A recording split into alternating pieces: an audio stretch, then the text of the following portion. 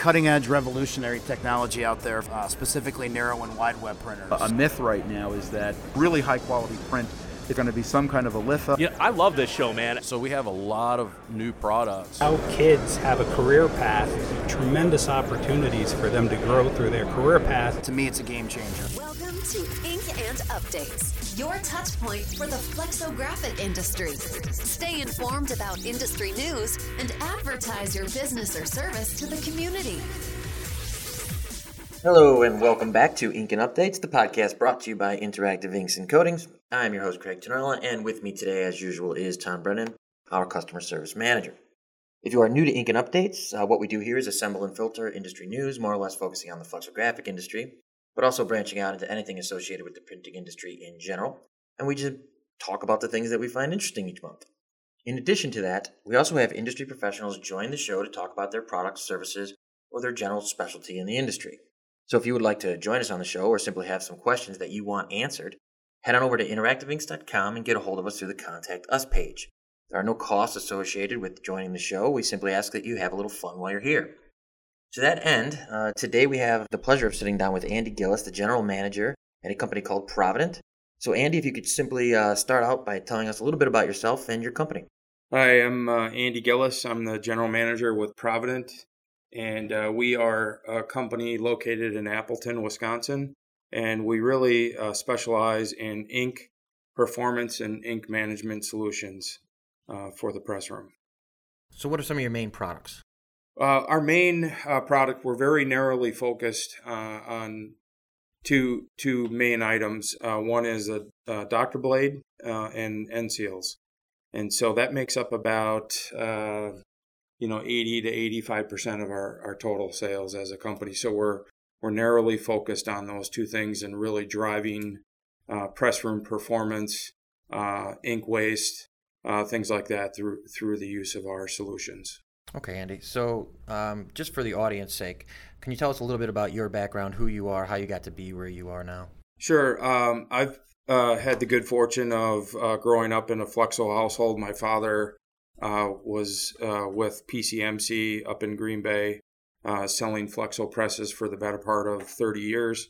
I entered that business when I was 24 years old. Wow. And so I've been, and I sold various, central impression, inline presses to flexible packaging, narrow web, various types of applications. So I did that for 15 years. I also spent some brief time with a printer, kind of getting them set up as a print division. And then I've been with Provident the last 4 years. Actually, this month is. So you two guys have really a lot in common. You actually grew up in the Flexo business, as basically kids and said, I want to do what Dad does for a living, right? Yeah, I saw it afforded my family a really nice life, and saw that the rewards were there. Sure. They put in the hard work, and as a young man, you get kind of confused as to what you want to do with the rest of your life. Right. Yeah. It was just a natural thing. I thought what my dad did was pretty cool. Yeah, I mean, I didn't grow up thinking that I was going to be in the ink business. I can tell you that, but I just fell into it one day, and the owner of this company actually said, well, you want to be in the ink business? Great. See those pumps over there? You need to go get those cleaned out. That was my very first job in the ink business, was cleaning out nasty pumps. So yeah. So who's your typical customer? What's your target market? Who are you trying to sell to? And your main products you mentioned were Dr. Blades and assembly pumps, things like that? Yeah, anything Flexo or Gravure. We happen to have a good share of our business that resides in wide web flexible packaging. But we do have a number of narrow web Flexo and some Gravure printing and laminating coating accounts as well. So anybody that is, printing Flexo or Gravure is somebody we can help with our products and our application of our products. Okay, so what would be like a typical problem? You walk into a press room, some of the typical mistakes that some of the pressmen are making? Yeah, I mean, as you guys know, and maybe you've talked about on other podcasts, our industry is facing a skilled labor problem. Sure. Oh, yeah, so we've had several podcasts about that. Yeah, so we see a lot of things. our whole sales team is former press room people, operators, supervisors, engineers. Every one of our guys is from that background. I didn't hire salespeople, traditional salespeople, because we wanted our guys to really get into the press room, speak the language, know what the pressure points of the business are, and know how to bring real life solutions to the problem. So we see everything from setting the decks wrong to doctor blades and end seals that are ill-fitting, that are causing a lot of ink waste. We see, analoxes that aren't clean, causing, retoning of inks on press and a lot of press time being wasted. So, the products we sell, sometimes some people view them as commodities, but there's real big dollars attached to when you don't get our stuff right. And so a lot of the conversations we're having are bringing it back to make money, save money, and showing customers how the application of our products need to be really dialed in for your process. And then also showing operators what are the best practices that we see. We'll even write up SOPs. We'll do video instructions on how to properly set up a chamber. So it's a video that can stay there with the customer. And as they get new employees in, it's on a library that they can access and revisit. So, we do a lot of that type of work. Anybody can sell you a Dr. Blade or end seal, and there's companies out there that do that. We're the total solution where we're saying not only do we have the world-class products, but we have the people that back it up, and we're really looking at our stuff as true partnership. Yeah, we've talked about doing the video. It's all about training your customer, right?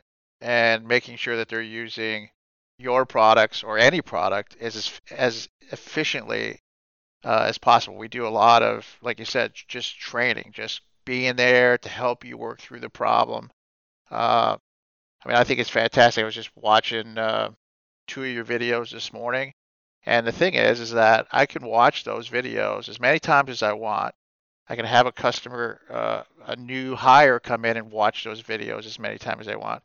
And if I'm a little slow on picking it up, I can watch it. Nobody knows I'm watching it. And yet, I'm getting the information. And everybody gets the same message, right? So those are really fantastic. Yeah, my favorite analogy was always, I could buy you a table saw, but that's not going to make you a carpenter type of thing. Mm-hmm. So you can have the best equipment in the world, but if you don't know how to properly utilize it on a daily basis and how to deploy it properly, then you're not going to get very far. So it sounds like you're selling a product and a service where not only are we going to give you these products, but we're going to show you how to use them. We're going to train you on an ongoing basis. We're going to create a relationship moving forward. Yeah, and we recognize that sometimes the internal voices within a company get a little old. And so we represent an outside voice. And even though we can come in and say the same thing that the management's been saying, sometimes the operators will listen to us because we're not the right. The you don't have any politics involved in it, right? So and we bring outside experience, right? We never give away any trade secrets, but we say, hey, these are what we see as best practices being done. So tips or tricks that we can expose are always really appreciated and helpful. And our guys are built to be in the press room, and they're built to our guys will sit and clean ink with people, and part of that's just building trust and showing that you're a resource for them. We're not afraid to do that type of stuff. Absolutely. So who started Provident? Who saw the niche in the market to say, I think we could make a business at this? Yeah, Provident is 20 years old and was started by Dave Allen and Mark Van Denden, two longtime industry guys. They sold the business to Anderson Vreeland, who is our parent company. Okay. So we're owned by them. We operate as a separate company. We have our own direct sales, as well as we give Anderson Vreeland the ability to sell our products as well. Nice. So really, Dave and Mark started it, really laid the groundwork as a premier solutions-based ink management performance company. So all the props to them for how they built the company and positioned it differently than some of the other choices in the market. Again, I think it's fantastic. You got 20 years in the business, and you guys are going strong. I literally see you guys everywhere. The videos that you have online, your website that you guys put together is fantastic, and it's a teaching tool. I think you even have a return on investment for Dr. Blades. I think we'll get into that in a little bit, but yeah, it's great. So plastic or metal, why? What's the difference between the two? That's the great debate now, right? Is that? So the way we see that, first of all, plastic is kind of a catch-all term. There's really different materials. There's polyesters, there's mylars, there's UHMWs, there's synthetics. So we believe that there are applications where those are the best solution. Sure. And again, understanding the differences between those materials. So, a lot of laminated, corrugated type work. Narrow web seems to respond real well to that. So there's definitely a niche. I would say for the market that we're currently in, wide web flexible packaging is still predominant. There is, however, some momentum around hand injuries in our marketplace. Okay. For most printers, their number one cause of injury in the plant is hand injuries related to lacerations. The mishandling of a worn Dr. blade. So we help with SOPs. We even have blade disposal units that will help dispose of blades safely. But we believe there's a place for both. It's about knowing the right application for the right blade. I mean, there's obviously a relationship between the Dr. blade and the analogs, right? Yeah. And so talk a little bit about what that relationship is between materials that analogs are made out of, or maybe even the size of the analogs and what blade is right for which? Yeah, so a lot of the application comes down to understanding what is the customer printing, what line screens they're using on their analogs rolls. We tend to say, as a general rule of thumb, anything below a 700 or 800 line analogs roll is really just a round tip blade. You don't need a lamella or a bevel profile. There are exceptions to everything that we do, but sure, a round tip blade will give you kind of the most value for your money, most material to wear. So you're saying that, generally speaking, I might have a different set of Dr. blades, whether I'm printing highline process work. Yes. And then towards the end of the press, I have two spot colors that are going to have a completely different setup. Yeah, that's we're getting away for the one for all mentality. Sure. We're teaching people that they're really doing a 1200 line analogs roll injustice if they're putting a round tip blade on there. They're not getting the best possible ink control, because what it comes down to is what is the contact patch of that blade on the analogs roll. And so when you get into the finer screen analogs rolls, which you're doing finer line print or high definition graphics, you want to make sure that you're really controlling the how much ink is on there, how much ink is being delivered, how much the metering of that ink. So you have very precise control with those types of blades. So yeah, we're telling people, hey, look, for your whites, we have coated blades that will hold up to the titanium dioxide and the white inks, and think about putting that in and seeing if you can get extended life over that deck if you're always printing white.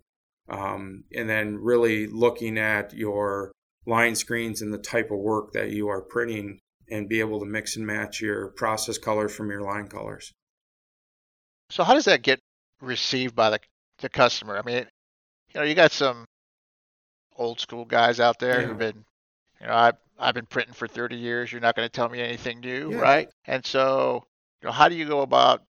Do you have to prove that to them? Do you have to be like, hey, we're going to use this type of Dr. blade on these 3 stations and then this one on the fine one, and then we're going Yeah, I to was compare gonna say, 'cause, jobs. I mean, this industry has so many variables as it is. Right. So I can imagine it'd be like hard sell. So now you're talking about even adding another variable to the mix here and saying, well, not only you're going to match your inks with your doctor blades, basically, or your analogs with your doctor blades. And now I need a special coated Dr. Blade to run on my white. Yeah, so I'll share a story with you. And Sure. This is what we see a fair amount, and it's our job to effectively tell the story, right, and be mindful that people have long-standing legacy experience. But we were at a printer, so they're printing high definition graphics, right, 1200 line analogs roll, and he's using a round tip steel blade.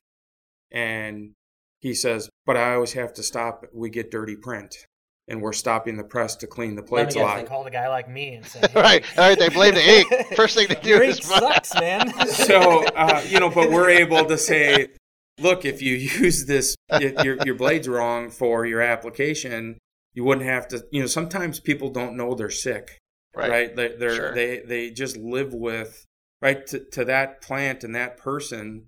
They were just living with stopping the press every 30 minutes to clean dirty print. Wow.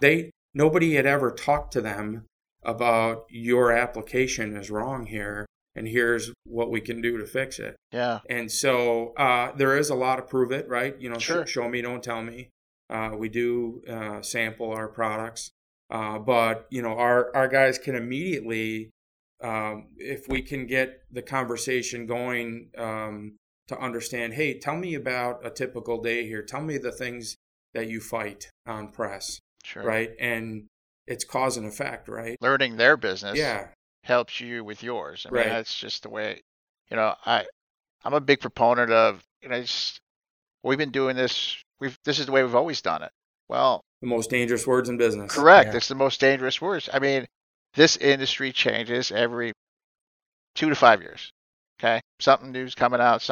It's getting faster. Guys are running leaner. I think we talked about, we walk into customers and we see ink pail after ink pail after ink pail that have been there for 20 years. I'm like, why are you still holding on to this? I know it works, but you need to work that off. It's money sitting on the shelf, right? So same conversation. Hey, your press runs 1,000 feet a minute and you're stopping every 30 minutes. We can show significant savings that is very real, and that I would sign my name on. Like you'll see immediate savings. That seems to help. More case studies that we can say, look, company A did this, company B did this. Here's where the results were. And so we try to create ROI information, marketing stuff where people can really insert their own personal story and just understand it on a very high level. I think it'd be great if they were reading one of your testimonies or one of your stories, and then they go, hey, that's us. Yeah. Right. Yeah. I mean, we get, and just like any business, purchasing gets very hung up on the unit cost of what something costs, and they don't kind of extrapolate it out to what it's costing their business. Right. And so, we can put things in front of customers that says, actually, if you use a $15 blade that lasts 4 days versus a $5 blade that you're only getting 24 hours out of, you're money ahead in a month. But, doesn't that come right back around to training? I don't think the press operator might not know that that's a $15 blade and throw it away every 24 hours anyway. Yes, that is true. You have to have the culture and the training to accept that. But we do see a big disconnect sometimes in companies between the procurement group and what's really happening on the floor. People are living with damaged analog rolls. They're fighting that to try to get quality print out. Using inferior quality stuff. Yeah, they're frustrated. They're frustrated, right? So sometimes we're the conduit between those two groups, and it's just part of the job. Yeah, it's great. Let's talk about the technology that goes into. I mean, obviously you have a lot of different materials that the blades are made out of. First of all, do you manufacture your own blades? How do you decide what materials a blade should be made out of? Yeah, so our steel originates from Sweden. There's a large part of the industry recognizes that Swedish steel for what we apply it for is the best in the world. So Okay. the Swedes have the purest steel, the cold rolling, the forming of the steel. They just have refined that process better than anybody else in the world. And there's 2 mills in Sweden, Okay. and we get from one of the mills that's really regarded as, if they're 1A and 1B, we buy from 1A. Okay. So the material comes to us, to Appleton, in master coils that we then produce down to cut blades. We notch and apply foam tape. We're the originators of that patent of putting foam tape on a blade to get a very nice even seat area and to kind of keep ink from working up into the clamp area. So we still enjoy a lot of business, even though the patent has run out. We still enjoy it because we're the originators of Sure. that, and Right. there's more engineering and technology than maybe what it looks like. So we process that all in Appleton, but we do have the steel come from Europe and our European partners. There's very few customers. They have like Dr. Blade Town. I mean, what's Well, the yeah, the mills are in the middle of the forest, Sweden, right? They're not garden spots, but they're very good at what they do. And the other thing why we believe our steel is better is it comes down to the refinement of the particle size. So the smaller the particles, the tighter everything fits together when you're making the base material. And so what that means is when you're wearing against an analox roll, everything is wearing evenly. The smaller the particles, the better. The more pure the steel, the nicer it is on an analox roll. And the consistency of the material is important. The material is straight, which you want on an analox Sure. roll and on press. There's very consistent in the thickness of the material. So all that lends to treating the analox rolls very well, which we think that's the heart of any printing process is the analox rolls. How those are treated and cared for will determine how you print. Okay, so maybe you could tell our customers or just talk about why you use a chamber bladed system, advantages, disadvantages. Yeah, I mean, in the flexo process, you want to deliver ink to the dots on the plate, right? And your analox helps and is sized for that application. And again, it's not putting on more and creating other problems. It's about putting on the right amount. So the enclosed chambers have really helped people push up press speeds. Okay. Even on the narrow web presses that we see now, running 750 or 1,000 feet a minute, they're not able to achieve that with a 2-roll system, right? If you're still printing at 100 or 200 feet a minute with a 2-roll system, chances are you're getting your lunch taken by someone else that has better ink technology. So I wouldn't suspect that anybody, would or could justify ordering a newer technology press and not have it on it. Even if you have an older presses, there's companies out there like FIT and Harrison Bruno and Absolute. They'll come in and retrofit chambers for you and help you get your press more productive. And again, it's the waste that they're probably experiencing in ink. And other areas of their business, dirty print and things like that. So, we see it as a must-have going forward. And if I was running a company, I certainly wouldn't have any. Do you see any issues in the, what's a typical problem with a customer? Okay, let's say they got chamber blades on their press. Today's day one. Yeah, there's a lot of problems. I mean, it's the pumping of the ink to the chamber and the return of the ink, and getting that balance. Some presses have a push-pull system with 2 pumps. Some presses have a push the ink to the chamber and let the ink gravity return.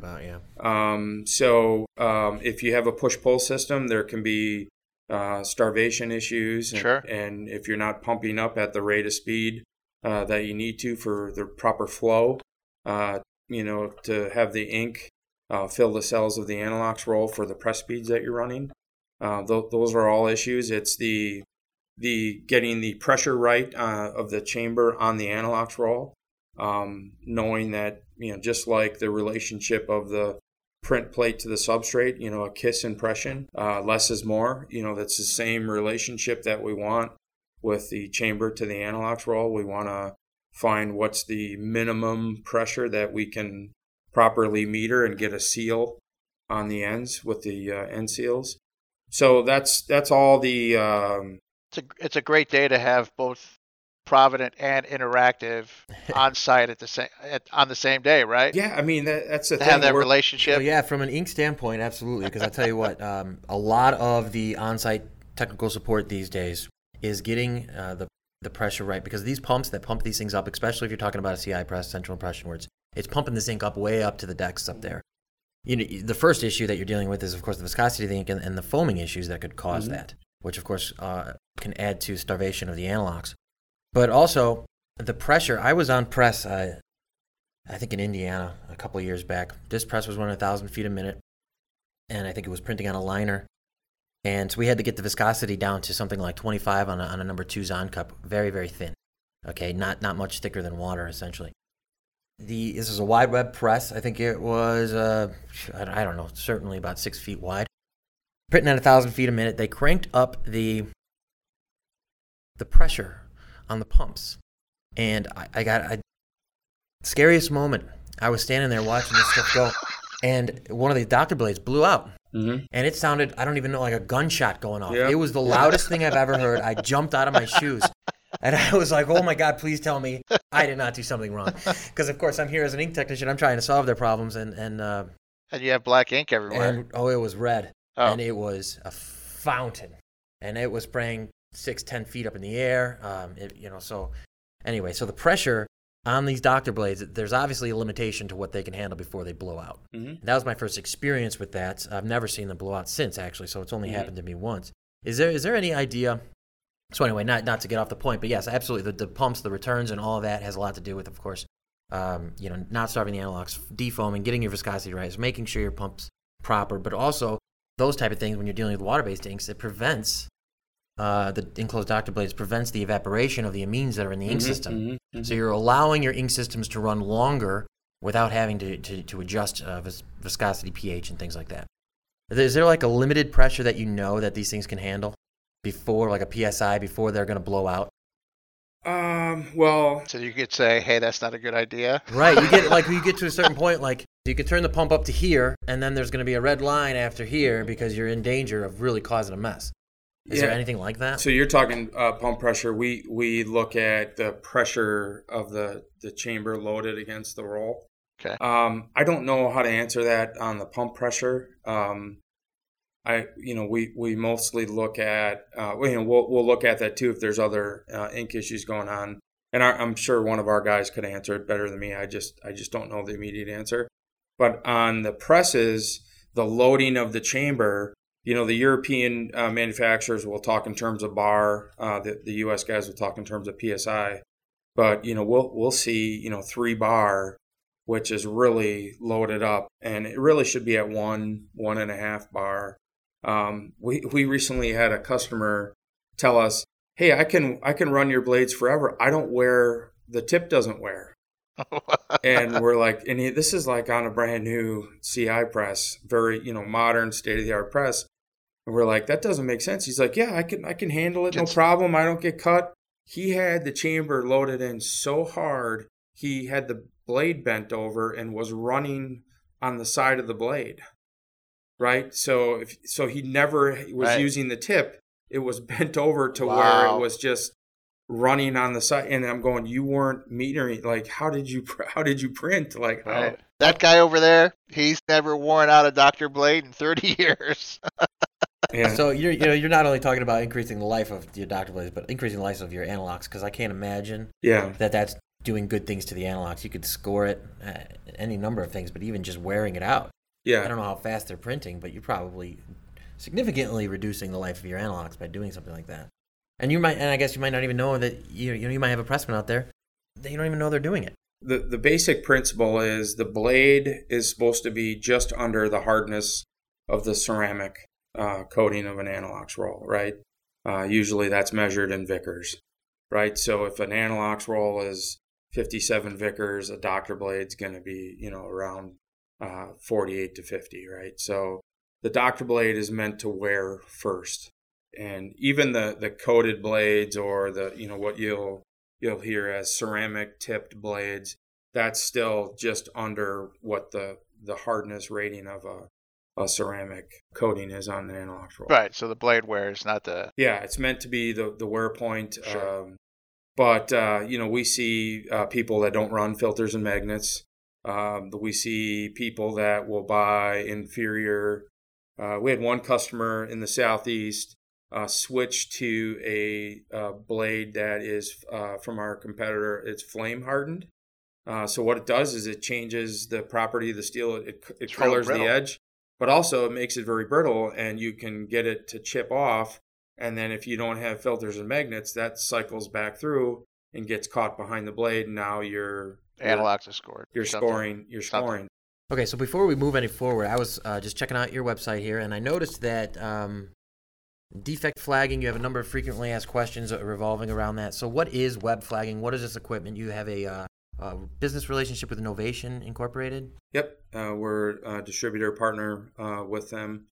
And it's a piece of equipment that goes on press, and it's a push-button technology where it'll automatically fire a flag into the roll where you have print quality defects or a reason to check, have the inspection department check a certain section of the roll. Previous to that, if you've ever been in a press room where they don't have that and they have to flag a roll, you will see a human being crawl into a rewind at a moving press and put a Post-it note, a piece of tape. Very dangerous. There's been deaths and serious injuries in our industry with that, and so it's a safety Sure. thing, and you can tie it to an inspection camera, right? So if an automated inspection system picks up a defect, it'll send a signal to the flagger, fire a flag that that's where the bad product starts. And then you can tell it, throw another flag where you're back to printing good. So you're distributing these products? Yes. Or, okay. Yep. Okay. Yep. We're a reseller for Novation. Okay. Distributor. So do you install, train, all the rest of it? Actually, customers will install. It's a pretty simple piece to install. Novation will help if there's any question about where to place it on the press. Okay. You can supply them drawings, and they'll engineer that and just kind of give you a location or what they think is best. But most maintenance staffs at our customers can install that. The wiring is very simple. So we support it. We'll answer any questions. Like I said, our guys are very technical, but mostly customers install it with the support of Provident Innovation. So, if I pronounce this correctly, Troika Systems? Troika Systems. Yep. You have another business relationship with them. Can you explain that a little bit? Yeah, so this is a really nice product for us, and outside of blades and end seals, we sell the most product of Troika, and it's a cell volume analysis tool. So it can be used on gravure rolls, analox rolls. And what it does is it basically tells you what's going on the analox roll with those cells. Are the cells clean? What do the cell walls look like? And it's really used as the top printers that are buying these are using these as a QA tool. And so as analox rolls are coming off a press, they get cleaned, some by hand, some by machines, and then they get reread by the QA department to say, this analox roll that was a 1,000 line, 1.9 is now really behaving as a 1,000 line, 1.4. They can retag the roll, so when the operators go to set up a job, they're not grabbing a roll that they think is a 1.9 volume. Sure. And so then it comes down to press time being wasted, right? So when we look at presses, the press hour bills out anywhere from $250 all the way up to $1,000 an hour. So each hour that thing's not printing, it's costing that company money. So having a tool like that offline to do some analysis is really important. And so it comes down to not chasing color on press and ultimately retoning inks, which... So that's actually really interesting. You kind of perked up my ears a little bit, because I do have a Analox tool basically that I can look inside the cells, look for damaged cells and things like that. But you're telling me I can very quickly and easily, let's say, put a software program on my laptop here, go to a customer, scan their Analox, and it's going to tell me what the actual BCM volume in real time is? Yes. So Analox A, do you scan that first to get the baseline? This is the brand new Analox? So, and then run it, and then... No, I don't think so. I think it's taking... So it's not looking at the measuring... volume. Yeah, so most Analox engravers have this technology. We encourage printers to have the calibration of their camera to read the same as their engraver's camera. Okay. So what's happening is when they get brand new rolls, they will measure those rolls as they come in. Did we get what we ordered? Okay. Right. So they'll typically do that 3 places across the face of the roll and 3 places around to get the data. We've had customers that have these cameras reject rolls that had too much volume variance across the face of the roll, right?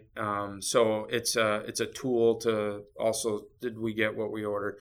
But it's also, as you're running in daily production, and then it really exposes, are you really getting the ink out of the bottom of the cells? Oh, absolutely. That dovetails into our other products of FlexoClean, where we can custom engineer cleaning solutions that will, molecularly break down the chemistry of the ink and really make sure that we're getting to the bottom of the cells and getting that ink out. So most people think their cleaning method is good, and we'll bring in an Analox, a Troika camera, and kind of show them, like, tell me what you think this roll is, and we'll tell you what it really is. And sometimes it's very eye-opening. That's actually a great tool, because I'm telling you right now, this is the next introduction to the ACT ink system. Because, what we do a lot in our laboratory, I would say the majority of what our laboratory does is we have a large set of Analoxes, and we set up, and we do 2 BCM, 3 BCM, 4, 5, 6, 7, whatever it is, spot colors for our customers, and part of that is the ACT ink system. So there's formulation software out there, like Ink Formulation 6, that can take, and you can measure a color that comes off a press, and then you can adjust it.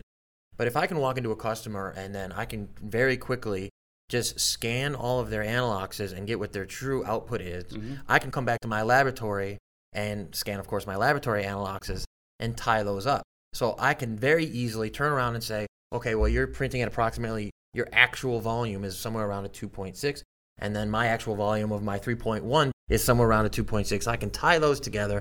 And now all the formulations that I do for a customer right there is I know to use our 3.1 because they're tracking at the same volumes. So my spot colors become far more accurate, very specifically to their printing process and their printing press.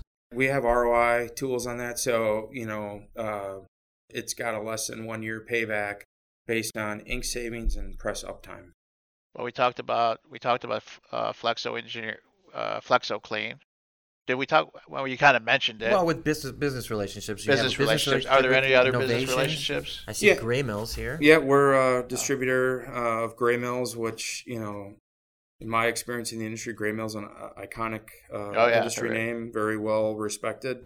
They are we believe, the premier option for ink pumping and filtration, and they do very well with their parts washers as well that they make and sell. So again, a distributor for Gray Mills. We are, yep. Excellent. So you can walk into a press room.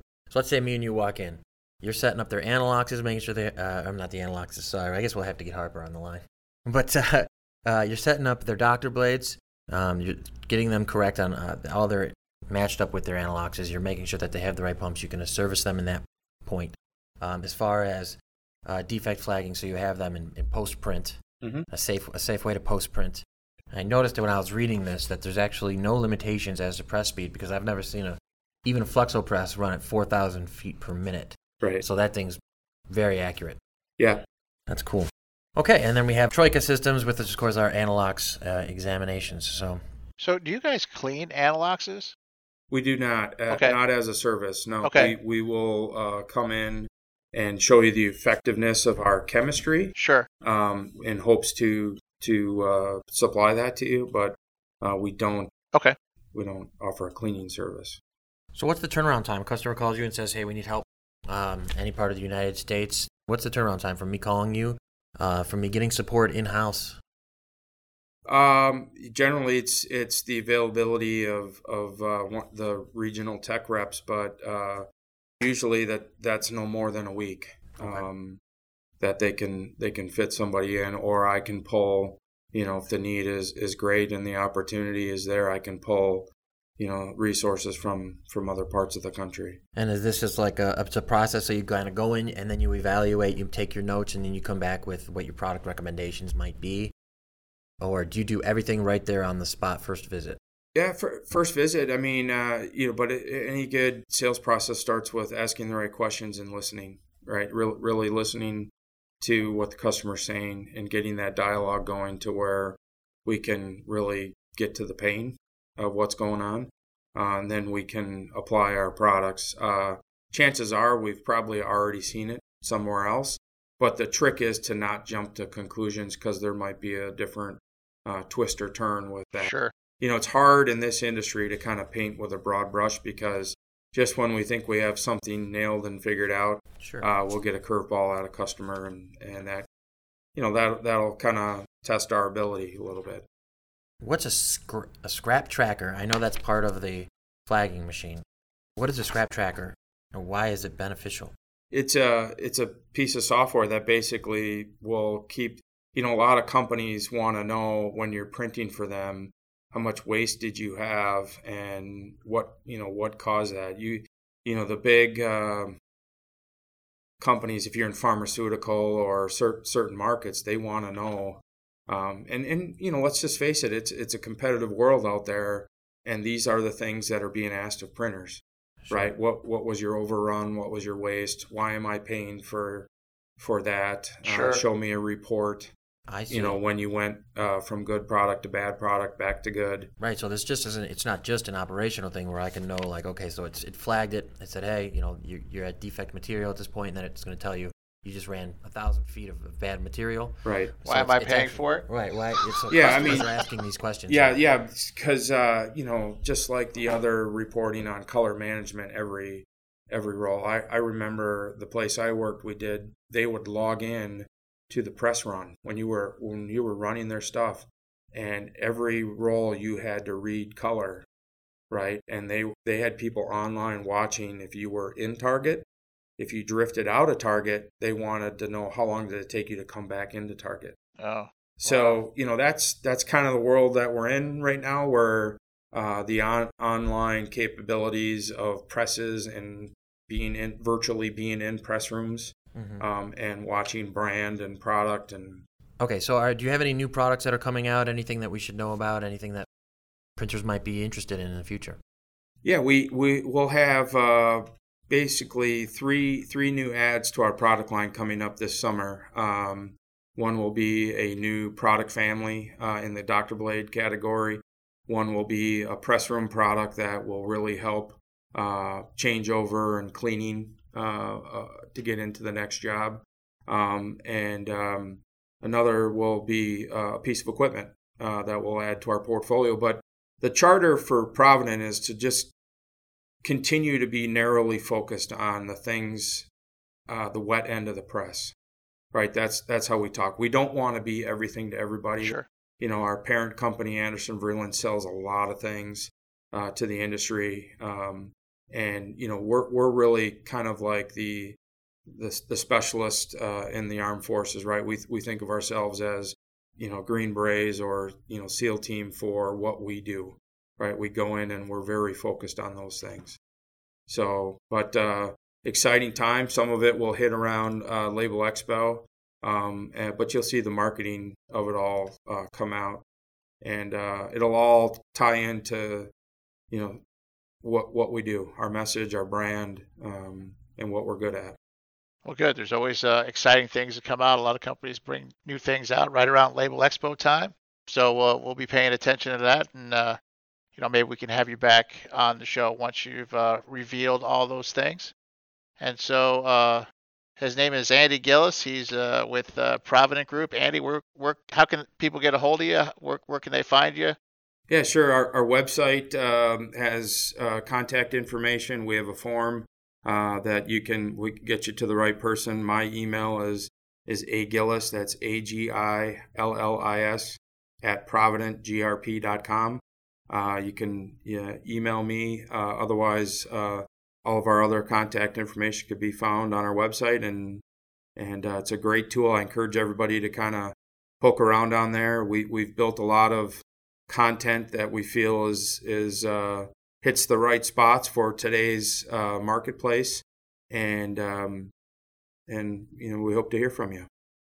That's great. Thanks for coming on.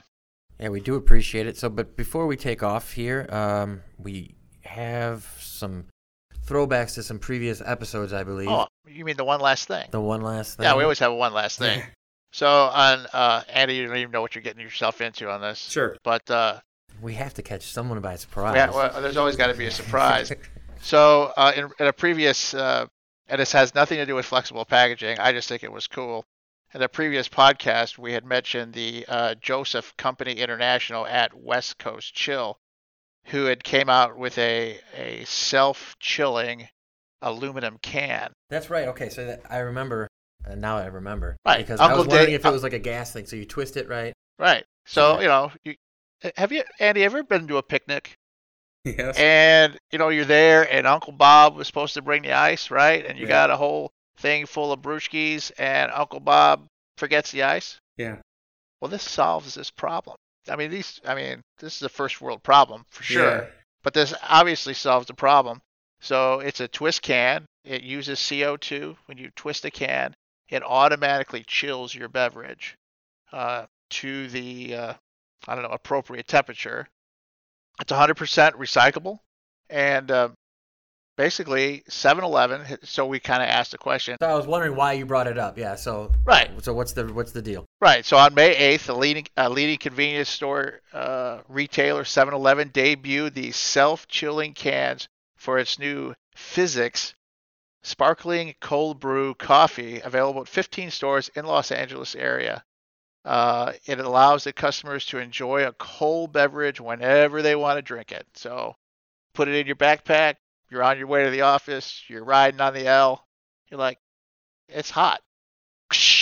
That's interesting. So they're kind of doing like a little test market there. They're doing a little test market. And we're going to find out if we're going to let the market decide if this is going to be something that we're all going to get on board with. Well, sure. Right. It solves a couple problems. So does it how long does it take to make your beverage cold? It makes it so the chill can is 100% recyclable. Self-chilling technology uses CO2 that is recapturing from the atmosphere, and it does it in 90 seconds. So 90 seconds, you'll have a cool beverage. Yes. Now, how much more am I paying for this product to have this little thing on there? Well, I think it's pretty much in line here because, well, first of all, the majority of the cost of something is in the packaging. But this particular cold brew is made with 100% Arabica beans and sells for $3.99 and comes in 3 flavors: regular, French vanilla, and caramel. So it's an iced coffee. All right, for $3.99. So can I get one that's room temperature, twist it, and I have a hot cup of coffee? No. That's what I'd be into. No. I don't know. I'm just here about the self-chill can. I don't know what else to tell you. All right. So coming to a 7-Eleven near you, cold brew on demand. Who would have thought? If I would have told my grandparents that we'd be drinking bottled water and we could do that, that's right. It's it's a great time to be. Great time to be an American. Yeah. All That's right, it. guys. That's my one last thing. That works. All right. Well, thank you, Andy, for joining our show. I encourage our listeners to head on over to Provident's website and get a hold of Andy's team. We greatly appreciate you tuning in. If you have any questions, comments, concerns about this podcast or any topic, please contact us at interactiveinks.com. We love when people participate and get involved. If we don't have the answers, we will certainly try and find someone who does, and hopefully get that individual to come on the show and answer your questions directly. Thank you again for listening, and make it a great day.